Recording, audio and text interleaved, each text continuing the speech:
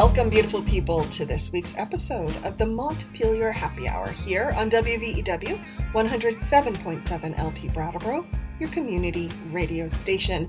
I'm your host, Olga Peters, and this is the show where we talk about how everything in Montpelier shakes out for the rest of us. Hello, regular contributor, Representative Emily Kornheiser. So glad you're with us today. Hi, Olga. It's so good to be here with you today. Well, you've just come off a busy last week, and you kind of have a reprieve before you dive in again to another busy week. Even though folks will be hearing this on Friday, we're actually pre-recording on Monday before Emily dives back into the legislature. Just give us a little update. Yeah, so there's tree work being done on my road, so listeners might get a part of that happening. Green Mountain Power is cleaning up the lines. And the week after town meeting break, which was last week, is policy crossover. Mm-hmm. And then this coming week is money bill crossover. And so what that means is it's sort of an artificial construct that the legislature created in order to have things move somewhat efficiently. Mm-hmm. The idea is that it's about halfway through the session, any bills, policy bills, that we would sort of have a reasonable expectation that the other body would pick up, needs to exit that committee by the end of this last Friday. And then by the end of this coming Friday, those bills need to make it out of the money committees. So the Appropriations Committee and the Ways and Means Committee. I sit on the Ways and Means Committee. And so everything is just like very much in the thick of it, and everything's running around and details are being worked out, and lots of hustle and bustle and grouchiness and excitement and rumors and all the things. It's sort of the time of year when everything feels the most like a political television show and the least like sort of the usual way of Vermont legislating. Do you do a lot of walking and talking down the hallways? Yes, there is. There's a lot of walking and talking down the hallways. I think I feel the most like Josh Lyman if I think about all the characters in West Wing that I resonate with. Though I'm not quite that snappy.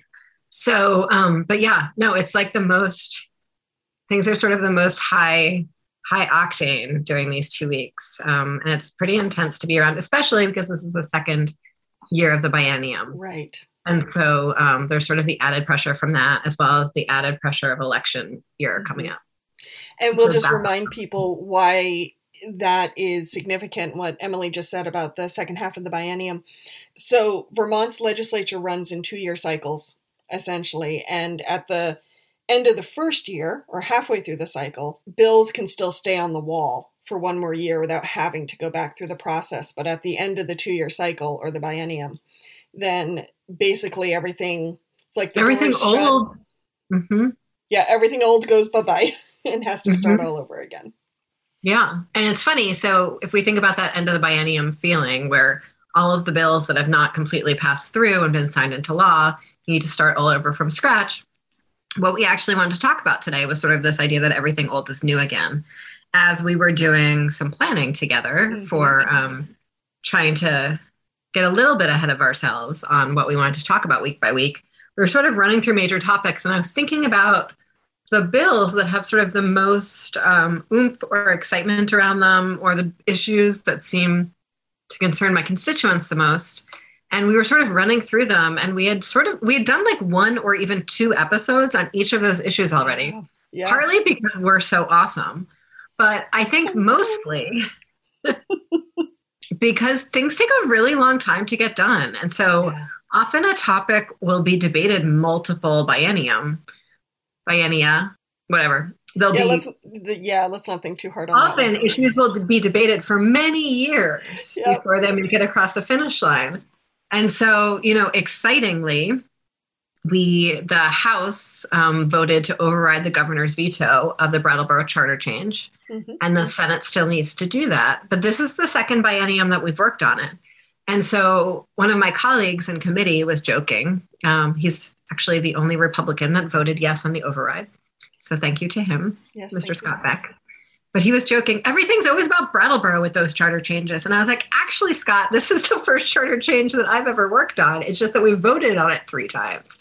And he was like, oh, yes, because we voted on it the one biennium And then the pandemic hit, and so it never made it across to the Senate. And then we did it again this year, and then the Senate voted on it, and then it came back again because of the veto. Mm-hmm. And so that's just like a fairly simple charter change that Brattleboro voters voted on. Mm-hmm. That doesn't cost the state any money. But for issues like the wicked problem of housing or universal meals in schools, mm-hmm. or how to create a progressive tax structure, or update the education funding formulas, mm-hmm.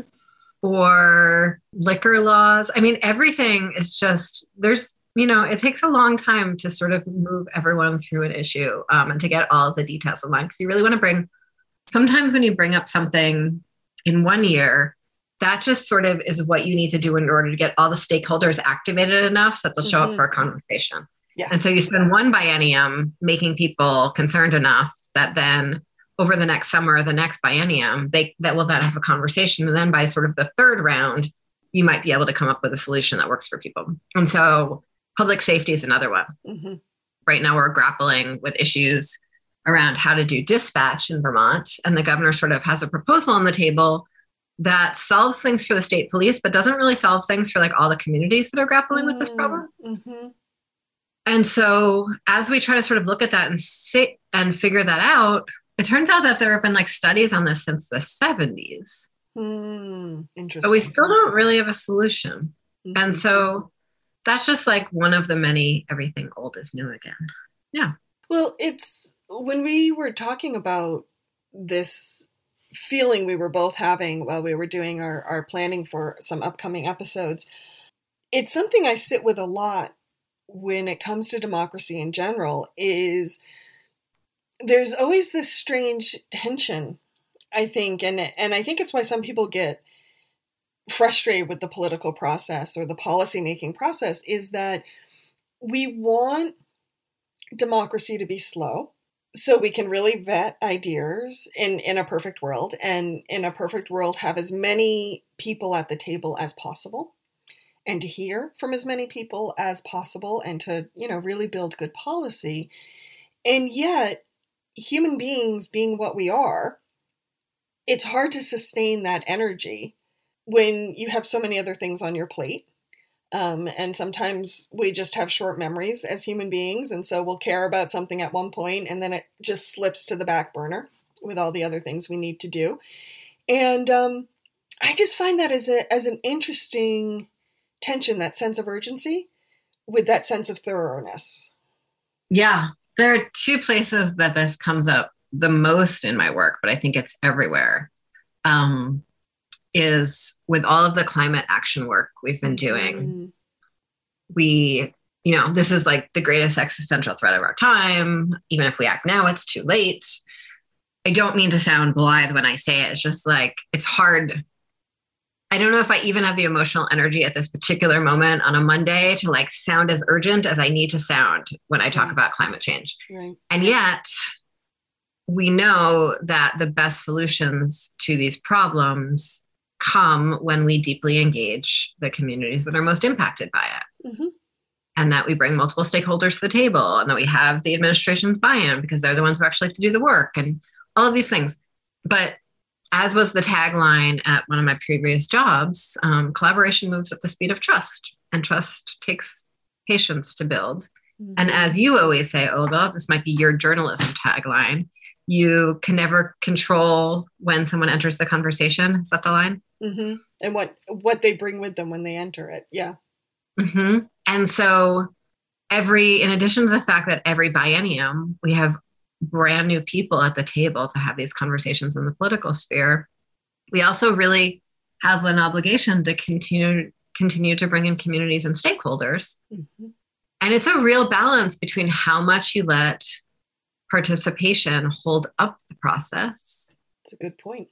And how much it really aids the final decision or the final policy. But it's a really hard balancing point.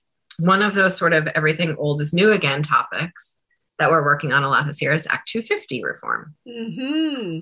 And one of the interesting things about Act 250 reform, which we have talked about on this show before, yep. and I think we're going to talk about again in a couple weeks, is that the essential building blocks of Act 250 was about stakeholder participation, and that you bring a community around a table to say whether or not a project should be viable in that community, whether it meets the community's needs. It was sort of creating a path and statute for that level of community involvement to sort of look at the environmental impacts writ large.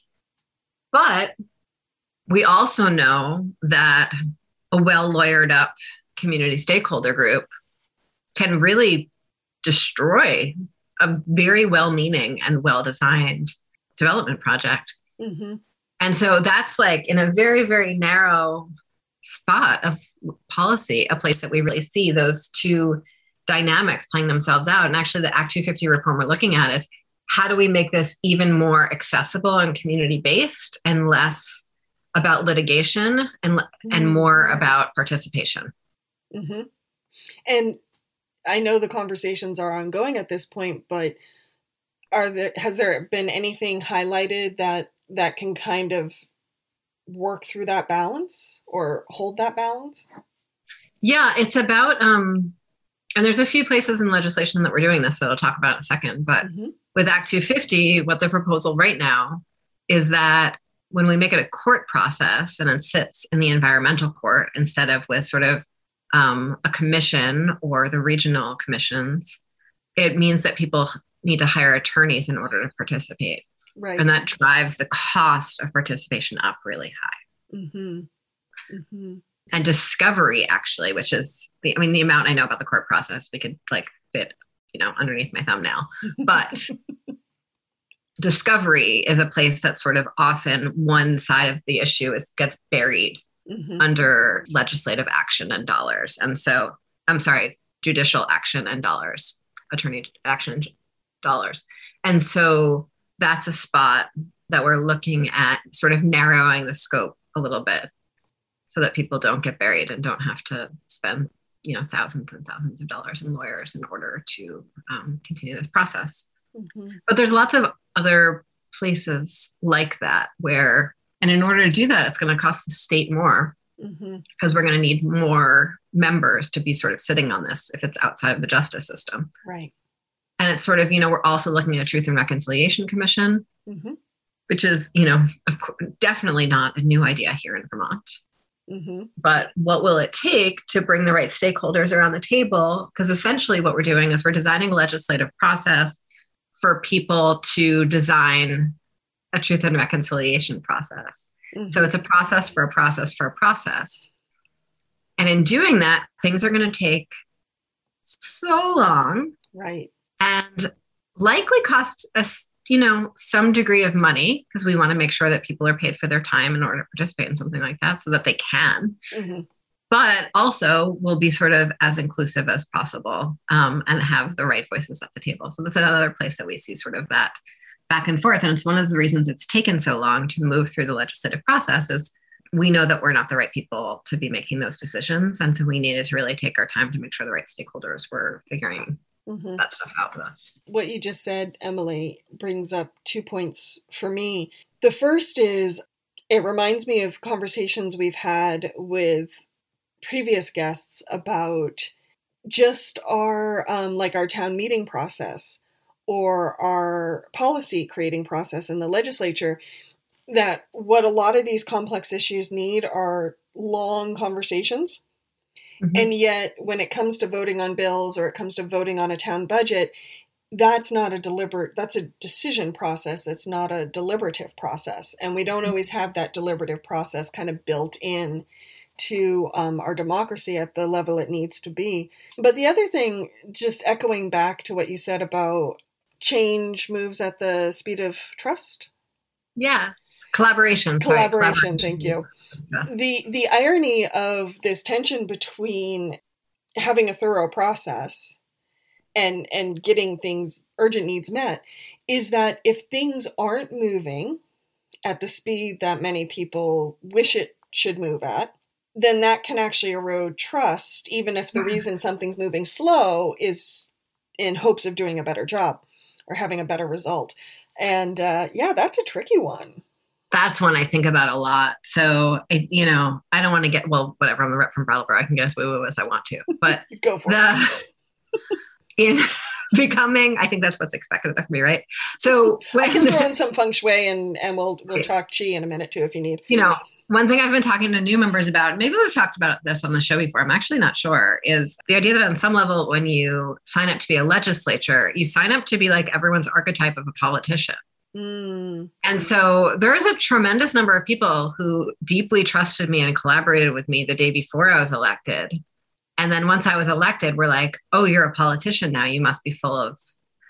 And it was very confusing to me at first. I've experienced that as a journalist. Yeah. Yes. We have talked about this. And I don't remember if it was on the air or not, though. So listeners, welcome to our weird archetypal universe. And so, but what that means is when I say things like, we're waiting on this climate justice legislation until we can make sure that the folks living in the floodplains have like fully vetted our ideas or fully been able to come to the table, I think a lot of people see that as just excuses for not getting stuff done. Right. And part of that is because, all of my predecessors have, not personally, but sort of like the political predecessors to this moment have, punted in order to, because they can't get stuff done, because they don't want to get stuff done. But it's also like, we don't have any staff and we only meet for 5 months a year. And like the entire citizen legislature is designed to really keep us from doing as much as possible. Mm-hmm. And so it's an interesting thing, how long it takes to get something done and what are we doing along the way to make sure that we're using that time as well as possible to bring stakeholders in. I went over to Tri-Park this morning to meet the new chair of the board. Oh. Yeah, which was lovely. And it's exciting because, and for listeners who are not in Brattleboro, or maybe even are in Brattleboro. So Tri-Park is the largest cooperative mobile home park in the state. Mm-hmm. And the majority of it sits in West Brattleboro. It's actually 3 separate parks, but one of them is huge and the other are fairly tiny with like 15 homes in them. And so Mountain Home, which is quite large, is about a quarter of my district. So really a lot of people. I didn't realize it was that much. Wow. Yeah. So a lot of people live there. And because most affordable housing in the 50s, 60s, and 70s was built in floodplains, which is something we have talked about before on this show, it has a lot of housing that's deep in the floodplain. Yeah. And so they need, because it's a cooperative, each individual lot's rent pays towards the maintenance of the greater whole. Mm-hmm. And so they have a bunch of folks who are living really like basically underwater and need to move to higher ground, which will cost money. Mm-hmm. But if they just remove those lots from the park, then there's less money for the park as a whole and all the other maintenance costs of the park. Right. And so, we were talking about all this and really excited because they just got a pretty large congressional earmark that was recommended by both Bernie Sanders and Peter Welch. Thank you to both of them for their great work on this. I believe it was the only earmark project statewide that was recommended by 2 of our congressional representatives. Oh, really? So that's what it looked like in the article I saw, in the list I saw, but might have missed something. But the process to make sure that the folks who are living in that floodplain who would be impacted by the climate legislation we're working on and the particular solutions that I'm looking at in order to make sure that they have the resources they need to get this done, that's a lot of community participation that's needed. And it's a lot of having conversations with people who might not have any interest in having those conversations. Well, yeah, because it's messing with their housing on so many levels. It's messing with their housing. And like, who's, we can't trust whoever put the park there in the first place. And so like, why would we trust anyone after that? And so that's a really interesting part of sort of what it means for this all to take as long as it does sometimes. Mm-hmm. Well, I think Tri-Park's a really great example in that the conversation around moving vulnerable homes out of the floodplain. And it's not just the floodplain for folks who are kind of flood wonks or map wonks. They may know that there's the floodplain and the floodway. And the floodway is where in a flood, the current is most likely to be. And then the floodplain is kind of just where water is likely to expand to. And so the type of damage that can be done during a flood is slightly different in both these places. And there's a number of homes in the floodway, not just the floodplain. And the conversation in Tri Park to move a number of vulnerable homes out of danger, basically, has been going on since 2007, I believe. More than 10 years at this point. And it's just, there's a lot of moving parts. And you have to make sure that when folks are relocated, they're relocated to a home they can afford in a place they want to be. There's policy changes that have needed to happen around stick homes versus mobile homes. I mean, it's really a very deep weaving of a lot of different aspects of policy and people's lives and money and yeah.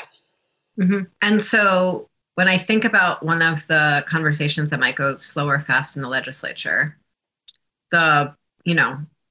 every 6 months or so, we talk about housing again on this show. Mm-hmm. And at this point, a lot of what's left for the legislature to do is to just pour more money at the problem every single year, right? And that sounds so interesting to our listeners. Right. But where actually we pour the money is interesting to our listeners. And that's the stuff of public participation that we really need to unpack. Because having people and that's, for me, that's sort of like the core of representation. Because there's the conversations like that you have or that we have with people actually coming into committee to have them with the housing committee and to give their perspective on that. And sure, Vermonters can come do that, and that's great. And representatives of the different stakeholder groups can come do that, and that's great. But when we talk about real participation and real representation, it's actually having each one of the legislators have the time back in their home communities to be having those conversations so that when we show up back in the building, we're well informed enough to be really effectively advocating. And so I'm over at Tri Park, I'm meeting the new park manager, I'm meeting the new board chair, say something about something. He's like, oh, you don't have an office? And I was like, no, I don't have no office. And then a few minutes later, and I was like, and I don't have staff. And he's like, you don't have staff? And it was just like this very interesting part of this disconnect between the public's perception of who we are and how we do our work and the reality on the ground of sort of the duct tape bailing twine situation that we're all in. Mm-hmm. Yeah. Thank you, Emily. On that note, we should head to break so we can hear from some of our underwriters. But I want to, we'll continue this conversation more. And I should say, just in the interest of full disclosure, I have a day job, and that day job is actually working with Tri Park on some of these issues too. So just in the interest of full disclosure, we're both involved in Tri Park. So we'll be right back here on the Montpelier Happy Hour on WVEW 107.7 LP Brattleboro, your community radio station.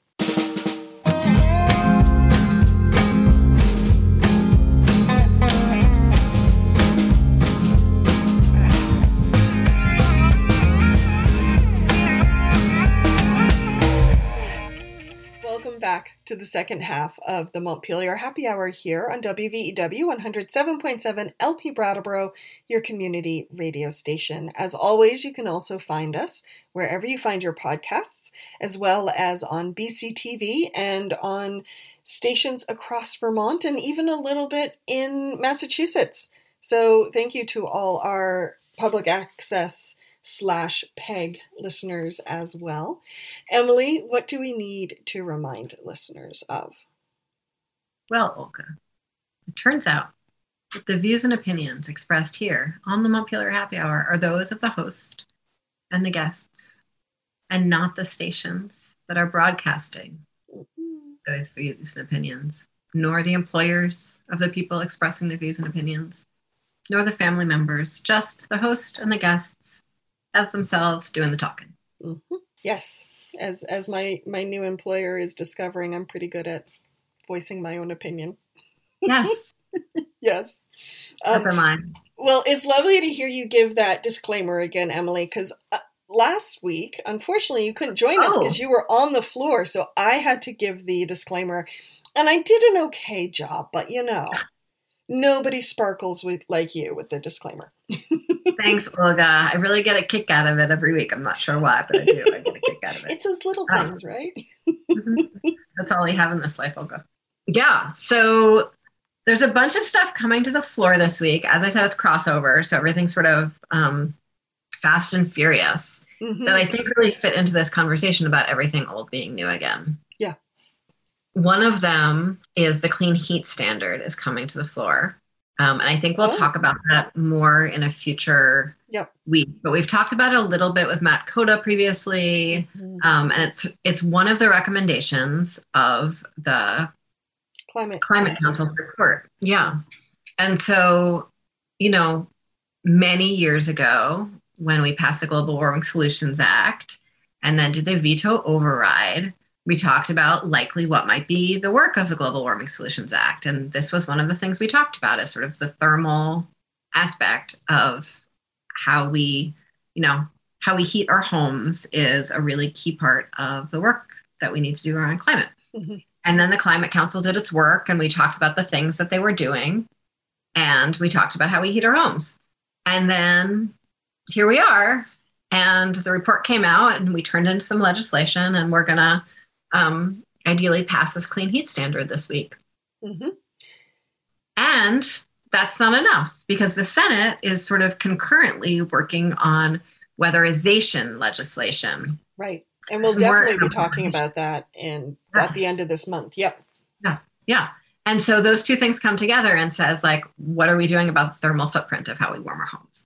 And so that's a fun thing that's happening this week. I'm just going to interrupt your flow quickly, Emily. One thing I found really interesting about the clean heat standard is that I think it's a great microcosm of the bigger conversation around climate change. And one reason I think our conversation has been going slowly with climate change is how do we transition without leaving people behind? Yeah. It's one thing to say, well, everybody has to use solar to heat their homes. Well, not everyone can afford to put in solar. So, how do we make that transition equitable for people? And one of the things that the legislature has really been, and the committee talked about a lot, is the workforce that was heating our homes and what happens to all of those businesses and all the people who work for those businesses.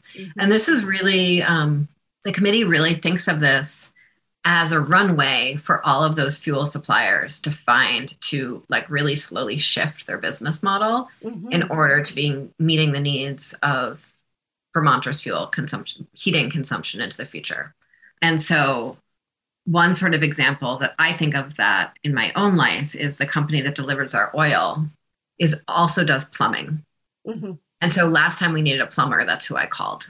And they're still delivering oil and I hope to move off of the oil soon and all of those things. And this will actually help my process on that. I don't know. But as sort of we have, as people's education in the trades and as we really see a generational shift in who is trained in the trades and who is doing those jobs, it's a real opportunity for someone to learn about ducts generally, D-U-C-T-S. It's always a really hard word for me to enunciate. And so someone who learns about plumbing also knows a lot about heating pathways. And that also, is about heat pumps just as much as it is about sort of the fans that might drive a furnace. And so all of that becomes part of the education that the person has. And then a firm, whether that is a Coda and Coda or a Dead River or whoever else, has a staff of folks who can go into someone's homes and just like help them with all the pipes, regardless of what is traveling through those pipes. And so that sort of technology agnostic or fuel agnostic on the part of the provider is what makes it possible for Vermonters to really be sort of stepping into the future with clean heat. Thank you. Yeah. So what else is coming back to the floor? So this it's actually in statute that everything is old is new again. Every 10 years we do a redistricting. Yep. And so what's really fun with the redistricting beyond just sort of watching some of my colleagues put together this really interesting puzzle of the state with the different pieces all need to be the same size. It's like Tetris, but with more math and more important. But people are telling stories about what redistricting was like 10 years ago, or what redistricting was like 20 years ago, or my colleague Jana, who is the chair of Ways and Means now, was legislative counsel long, long ago. And so she drafted some of the redistricting legislation many years ago. And so that's so fun to sort of hear those myths that really shape our process and have people put words to them through storytelling.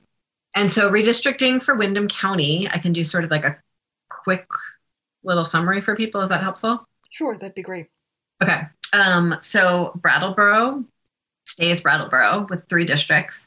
The district lines are going to shift very slightly. And so what that looks like is the strip of Route 5 between Exit 1 and Guilford is likely going to join District 2. Okay. Right now it's in District 1. And then a little bit, I think something's happening with Orchard Street a little bit. So there's just like a really little bit of shifting. Hillary, our town clerk, actually designed the new map that's being voted out as a way of sort of equalizing the population between the districts in a way that minimized the number of town meeting representatives that would have to shift from one district to another. Oh, wow. That sounds like a puzzle in of itself. Yes. So we had that extra layer on our redistricting that other communities didn't have. But we also, Brattleboro's population as a whole has not changed at all in the last 10 years. We've just sort of shifted within the town. So that's happening. It's recommended that Putney and Dummerston become a 1-seat district, and then Westminster and Rockingham are a 2-seat district. And so that Saxons River, Bellows Falls, and Westminster would be 1 district with 2 seats in it. Right now, just for people who don't have this memorized, it's no Westminster's part of Putney Dummerston, and Rockingham has Windham and Athens as part of it. So instead, it's going to be Rockingham plus Westminster, and then there's going to be another district, which is Windham, Grafton, Athens, Chester. Oh, Chester up dipping into Windsor County. Yes, which is 1 seat. Gotcha. Okay. And then Emily, the district that Emily Long sits in, which is the Marlborough Newfane Townsend district, is shifting very slightly, but is essentially still going to be those same towns. And the district that right now John Gannon sits in is going to be essentially the same. That's Halifax and Wilmington and Whitingham. And then Guilford Vernon's going to stay exactly the same. And then the district that Laura Sibilia sits in now, which is Searsburg, Reedsboro, Dover, that is shifting, Wardsboro, that's shifting to bring Stratton in. And Searsburg is moving out. Okay. Searsburg, the one that's most to the west? Yes. Moving out into the Bennington, one of the Bennington House districts. I think that's right. And then, yeah. Now, Whitingham is currently divided between 2 different reps. It's right now, Laura just has like a few of the houses in there. It's not that many. And I think that might be just John Gannon from here on out, but I'm actually not sure. I'm sorry. It's more like the whole towns that I can track. I can't track. I haven't been tracking the individual lines within there unless they're like where I live. So I think that covers Windham County. And so the House Committee on Government Operations voted that out. And that's a really big deal. That's a big step. Yeah. That's a big step. And so that's something that happens every 10 years. And like, we just sort of pick it up again. What's different about it this year is we had a very late census, and we had all of this cool new computer technology. So pluses and minuses there. Yeah. We had, it was John was on the show. No, who? So John Gannon came on to talk about the census with us, and I think talk about redistricting really early on. And then Mike McCarthy came on Thank you. a few weeks ago to talk about redistricting. And then other things that are coming through is a little bit of rewrite of the statute that governs Act 46 mergers. Mm-hmm. Not really Act 46 mergers, but just the statute that governs how districts form or dissolve or all of that. That's being rewritten. So that's another topic that we've been talking about since we first started the show. Mm-hmm. School governance and participation and what that means, right? Yep. Big issue in Brattleboro right now for people. Who gets to make a decision? The superintendent or the school board. Mm-hmm. I know there's a lot going on with that. Can I interrupt you quickly? You may not know the answer to this, and that's fine. Yeah. But someone asked me the other day, and I didn't have the answer.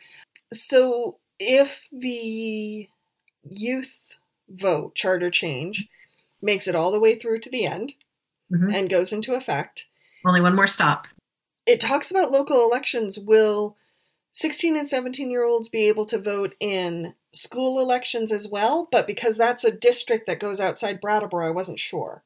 They will not. When it originally passed the voters of Brattleboro, it did include school votes and school boards. Yeah. But in between when Brattleboro made that vote and today, the Brattleboro School Board is now elected by a much larger group of folks than just Brattleboro residents. And so we removed that section when we did the charter change legislation. And so it's just for town elections and representative town meeting elections. Thank you. And so similarly, we did non-citizen voting, non-citizens having a right to vote, residents, any kind of resident having a right to vote in Montpelier and Winooski. Right. And in those contexts, Montpelier, which is part of a much larger school district, did not include their school. But Winooski, who has a school district that is just their town borders, that charter change did include their school board and school district. Thank you. Yeah, totally. Early on in this 2022, we also talked about a firearms legislation around background checks. And I think that just came back to the that did come back around again. So S30, I really hope that's what number it is. It might not be, because it's something that we passed last year. That's something that's been around and gone around in circles, I think 3 times too, and we've talked about before.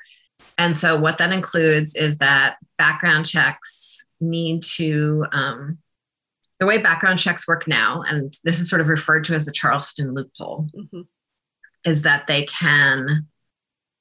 you request a background check as a gun dealer. And if the background check doesn't come back, either positive or negative, it's basically considered clear and you can sell a gun to that person after. And so what the new legislation did was said, you have to wait 30 days to hear either yes or no. And if you don't hear one of those two things, then you're free to sell the gun at that point. The vast majority, this is a very important piece of the legislation to me, the vast majority of background checks that take a long time to come back and then come back saying that this person probably shouldn't own a gun according to statute are for folks who have been engaged in some sort of domestic violence incident. It's just sort of like the particular way those are set up in police department files and stuff like that, those background checks tend to take longer. And so that was one piece of the legislation. Another piece of the legislation clarified when courts and judges can remove firearms from a household related to relief from abuse orders. So another big piece of sort of domestic violence protection, gun violence protection in that bill. And then the third bans guns in hospitals. And I think the day after the governor vetoed this sort of 3-part bill, there was a shootout in a parking lot of a hospital somewhere up north. Yeah. And I don't remember those two being connected in the news, but I connected them immediately when I heard it personally. So those are the three things vetoed. The Senate just overrode the veto a few days ago, I think on Thursday, maybe it was Friday. And then the House likely does not have the votes to override the veto for that. Mm-hmm. In order for us to override a veto, we need all of the Democrats, all of the progressives, and a couple independents. Mm-hmm. And we need everyone to be in the building and in their seats to vote. Mm-hmm. And so in addition to the fact that you need an issue that you can have that broad a coalition on, which is hard enough, that being a Democrat is a very, very big tent. And something that you can get an independent on, it's often hard to get a progressive on. Mm-hmm. In addition to that, with COVID and the amount that's going on in people's lives right now, it's very, very rare for us to have full attendance at something. Okay. The Senate's supermajority is a little bigger than ours. Right. And so it's a little easier for them. So not easy, just a little bit easier. Yeah. And so yeah, the numbers are a little different. Sometimes work out a little easier. Yeah. Yes. And so since we likely don't have a veto override for that, while they overrode that veto, they also launched a new round of legislation that's going to look almost exactly like this bill, but is a little closer to what the governor was looking for, in that it extends the waiting period, but does not extend it, the application period, but does not extend it as far as 30 days. Okay. So that's going to have a whole new bill number, but will be essentially the exact same thing and rolling around again. Interesting. So yes, everything old is new again. So we're getting close to the end of time for this episode. Let's clarify that before. Oh, Olga, predicting the apocalypse. I tell you, the power. You know, our conversation about everything old is new again. I was thinking through some of the legislation you talked about, and many of which I wrote about when I was still at the Commons. And I remember it was when Brattleboro was still voting just on a local issue, the new firehouse. Mm. And I remember this conversation had gone on for years at this point. And I turned to Peter Elwell at one of the big special meetings and I said, you guys got to make a decision soon because I'm running out of leads. Like, I really don't know how else to write about this.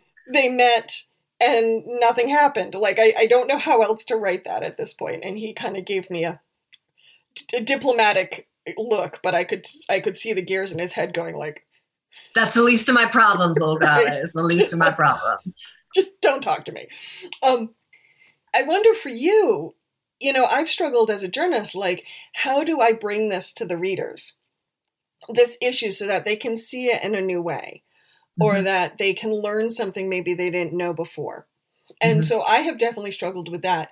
As a lawmaker, how do you, when you're working with your constituents, kind of meet that tension when something, it still needs its time in the process, but people are starting to just be like, they're kind of losing it with it. Well, I guess I wonder, do we need to think about it in a new way or learn something new about it each time? Or is this an opportunity for us to, or really what I do, which is take this instead of getting impatient myself. I see this as an opportunity to sort of root myself in a long view of history and to help my constituents do that, to sort of see the process up until this point. I try to like reflect again on why I'm so grateful for during the Trump administration, democracy moving so darn slow. And so for me, it's an opportunity to do that, to sort of situate ourselves in our patience and have some faith that sometimes the slow moving actually produces a better result. I also really think it's important for us to call BS on that when BS needs to be called on that.